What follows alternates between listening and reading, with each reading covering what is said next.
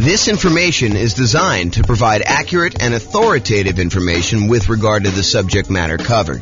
It is offered with the understanding that the presenters are not engaged in rendering legal, accounting, or other professional services. If legal advice or other expert advice is required, the services of a competent professional should be sought. Welcome to the Columbia Real Estate Investing and Real Estate Financial Planning Podcast. Learn all about investing in real estate in Columbia, Missouri, with a combination of real estate financial planning and modeling with numbers specific to Columbia, plus syndicated, more generalized recordings of live and pre-recorded real estate investing classes. Not all of them specific to Columbia. Be sure to stay tuned after the podcast for a message from our sponsors. Well, good morning and welcome everyone. Today, we have an interesting class. Oh, by the way, I'm James Orr. Nothing quite like starting off the recording like that. I'm James Orr, and today we have an interesting class. It's an update class about a new announcement on the changes being made to FHA financing. And so this is sort of a review in some ways of how FHA loans and specifically the mortgage insurance premium, their version of PMI, private mortgage insurance, on FHA loans work, and also that there are some changes that just went into effect. And so by the time you're watching this video, these should apply to you unless it's changed again since you've watched this video.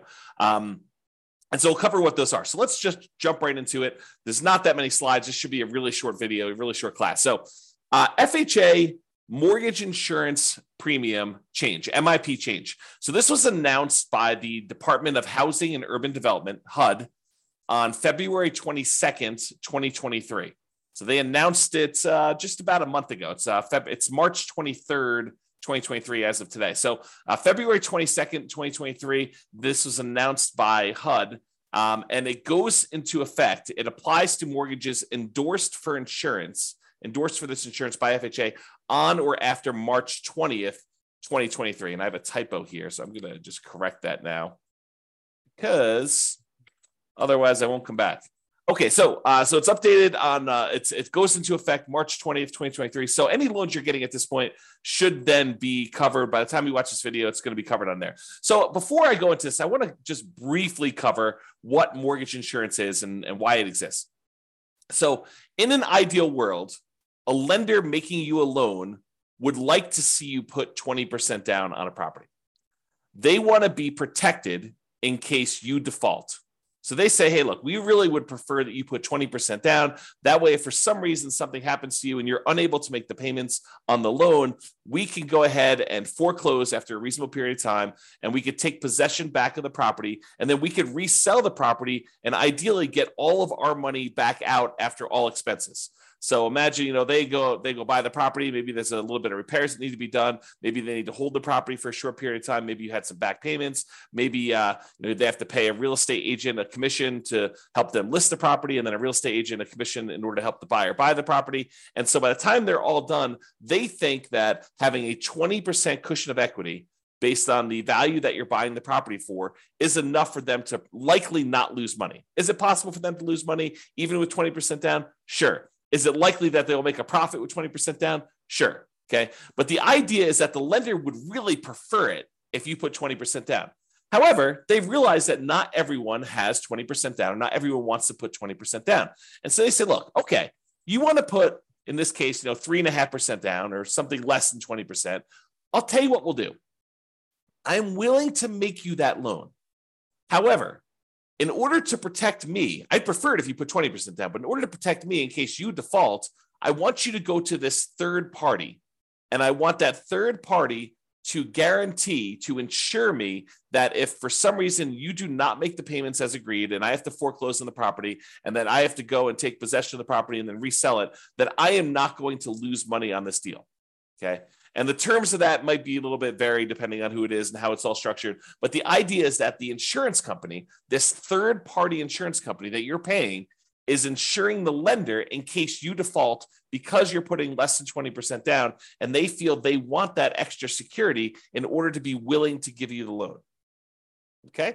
So with FHA is a loan program, and I don't this is like the layman's version. If you want the really technical version, go find someone else. But FHA is a government kind of like backed program by the Department of Housing and Urban Development, where they will help lenders guarantee this loan by being the insurer of choice, right? They're the ones that are being the mortgage insurance premium. They're kind of collecting it. And if the lender then has a default, then the FHA with their mortgage insurance premium will come in and help do that. So what happens is you have a certain interest rate for the loan.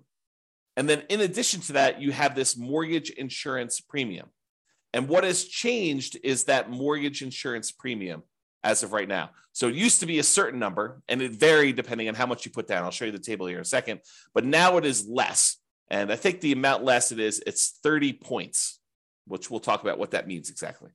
So the bottom line for you as a real estate investor who's thinking about buying a property using an FHA loan, and usually FHA loans are used by people who own or occupy properties. I'm not aware of any loan of any version of FHA where you can not own or occupy the property. So this is really a strategy for house hackers, someone who's going to be buying a property, moving in, and then renting out part of the property. The most common version of that is you're going to go in, you're going to buy a duplex, you're going to live in one half of the unit, one half of the property, and your tenants are going to live in the other half. So duplex would be an example of you house hacking, but it could be a duplex or a triplex, 3 units, or a fourplex, which is 4 units, where you live in one of them and you rent out the other units. But it could also be you buy a single family home and you rent out rooms, as an example. That's another version of house hacking. So if you get roommates, you're house hacking. You could use an FHA loan to buy that property as an owner occupant. Usually it's 3.5%, as low as 3.5% down. You could put more down, which we'll see here in a second. And then you'll be able to get this loan and buy the property and then house hack. The other version where investors use FHA is for nomads. And nomads are a real estate investing strategy where you buy a property as an owner occupant. You move into the property. It's a requirement of you getting an owner occupant loan, which allows lower down payments and improved interest rates, lower interest rates. So those are 2 advantages of getting owner occupant financing. So you get an owner occupant loan. You have to move into the property. If you don't, it's loan fraud. So you got to move into the property, but you move in, you live there for a year. The year is a requirement of the lender. When you get the loan, they're going to have you sign a document that says you agree to live in the property for a year. So if they change that policy, if they ever come and they say, hey, you now need to sign a document that says you'll live in the property for 2 years or 5 years or whatever, then we will start teaching the strategy is you move into the property, you live there for 2 years or 5 years or whatever the strategy is. We are complying with all the terms of the loan. If I'm not being clear about that. Okay. So you're getting this loan as an owner occupant, you're moving into the property, you're living there for a year. At the end of the year, whatever your agreement with the lender says, in this case, a year, at the end of the year, you're going to then go buy another property, again, probably as an owner occupant with an owner occupant loan, low down, nothing down type of loan where you're getting really good interest rate. And you're going to convert the previous property to a rental. You're going to put a tenant in the property. In some cases, it might be a tenant buyer if you're going to get sophisticated and do like a lease option. But for most cases, it's going to be a tenant in the old property. And then so now you have a property that you once lived in for a year, at least, maybe more if you're saving up for a down payment, you need more time, but at least a year, that you got a tenant in there now who's now, you've converted that old one to a rental, and now you bought a new owner occupant property. Then you repeat this process as many times as you want in order to get as many rental properties as you want. So if you're doing 5% down loan and you had 20% that you could have put down on a single property, by doing this strategy, you can acquire 4 rentals instead of just that one rental. So instead of putting 20% down and buying one rental property, you now could use 5% down, buy the first one, live there for a year, put 5% down in the second one, live there for a year, put 5% down in the third one, live there for a year, put 5% down in the fourth one, live there for a year. And now you've got 4 rental properties, 4 large assets with good owner occupant financing, probably a PMI on most of them. But we'll talk about what that means in another class. But basically, you'll be able to acquire rentals with less down payment. Okay.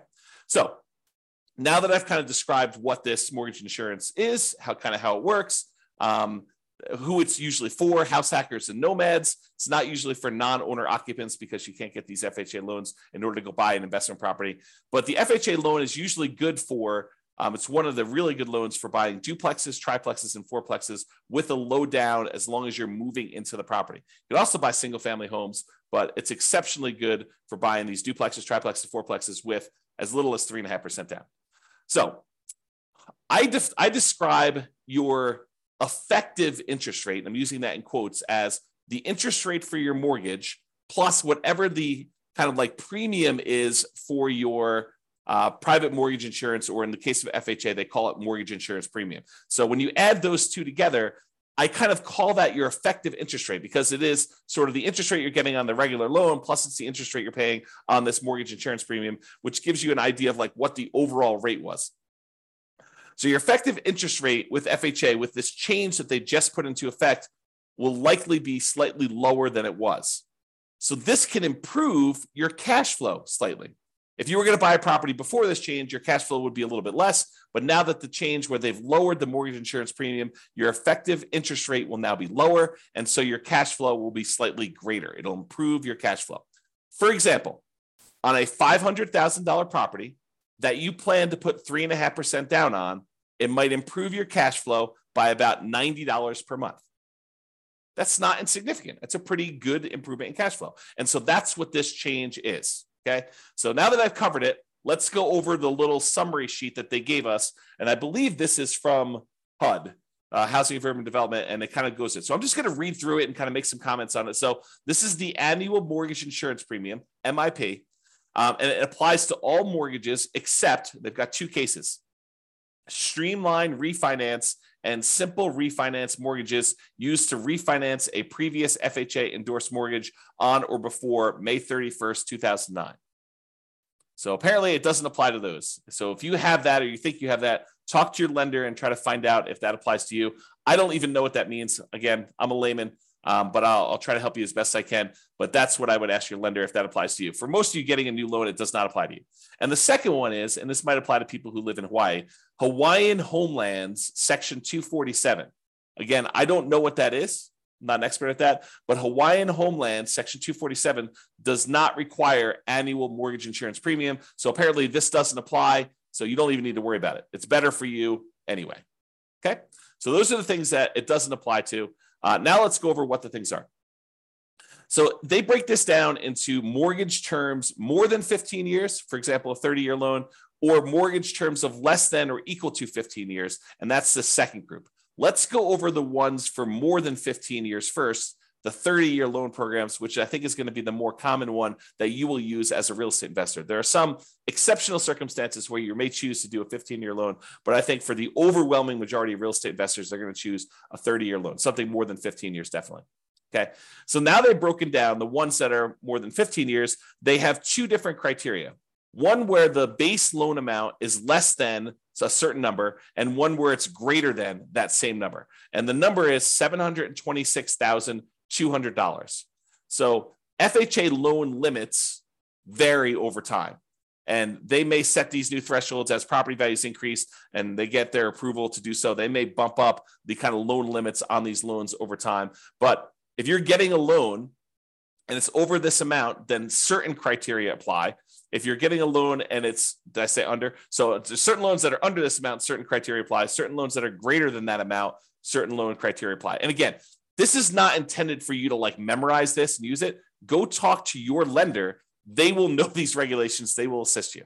Okay. And they may change over time, right? It's like, this is an example of it changing. And this is an example of me doing a video to help you understand what the changes are. But again, go talk to your lender to get the actual details. All right.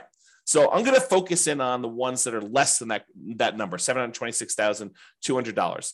There's three options they give you for those situations. One where you're borrowing more than 95% loan to value.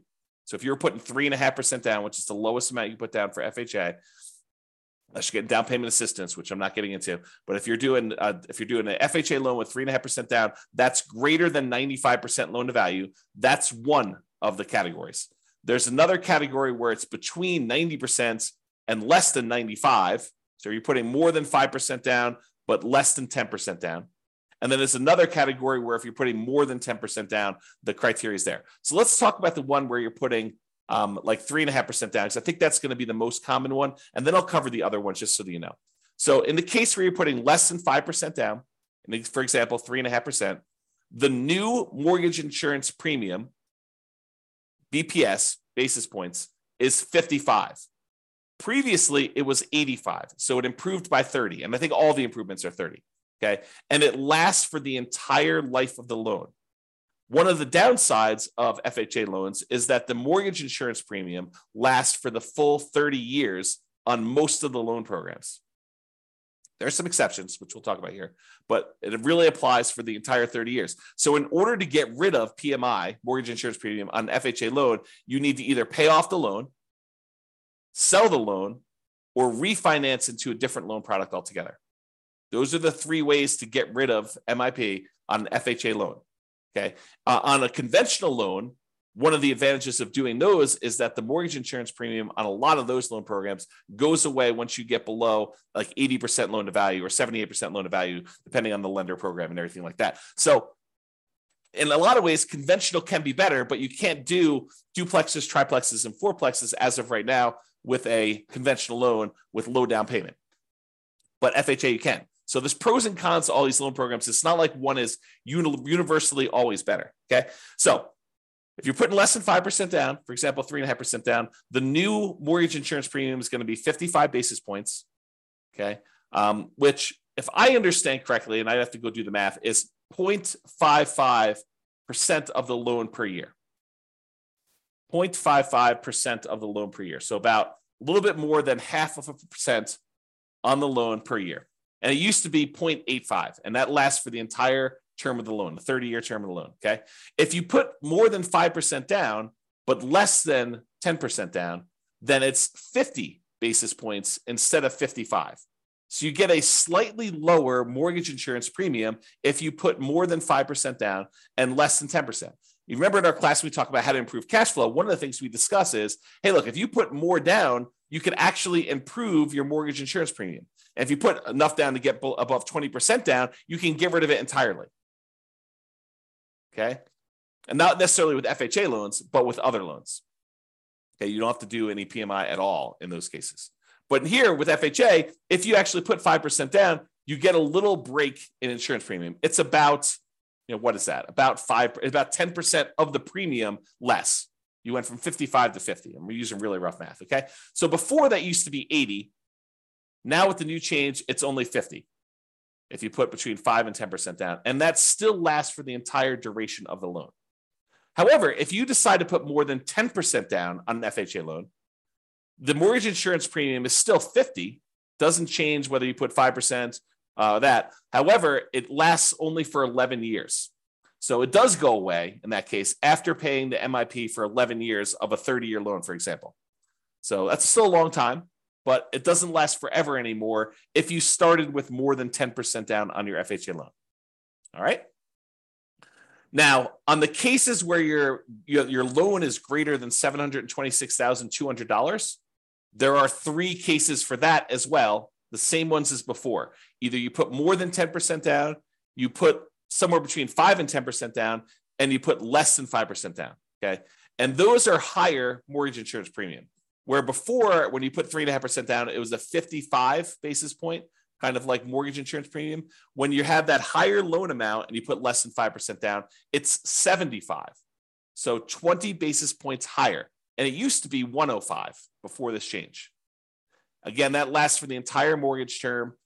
So you kind of get a feel for that. Then just similarly to what we did before, where if you're putting somewhere between 5% and 10% down, or greater than 10% down, in both those cases, it's a little bit less than the one where you put less than 5%.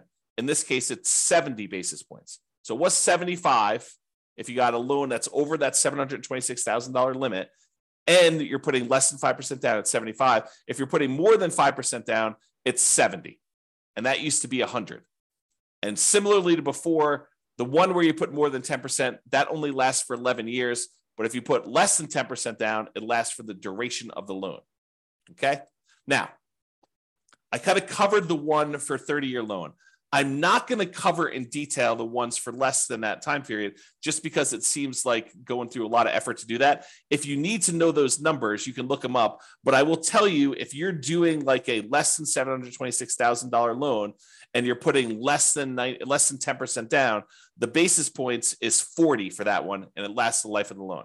So that's probably the most common of those. You do a 15-year loan for FHA with like 3.5% down, if you could do those. And that's 40 basis points, where for the one that you're doing a 30-year loan, it's 55. Okay. And that, again, that's down from being 70 before. Now it's 40.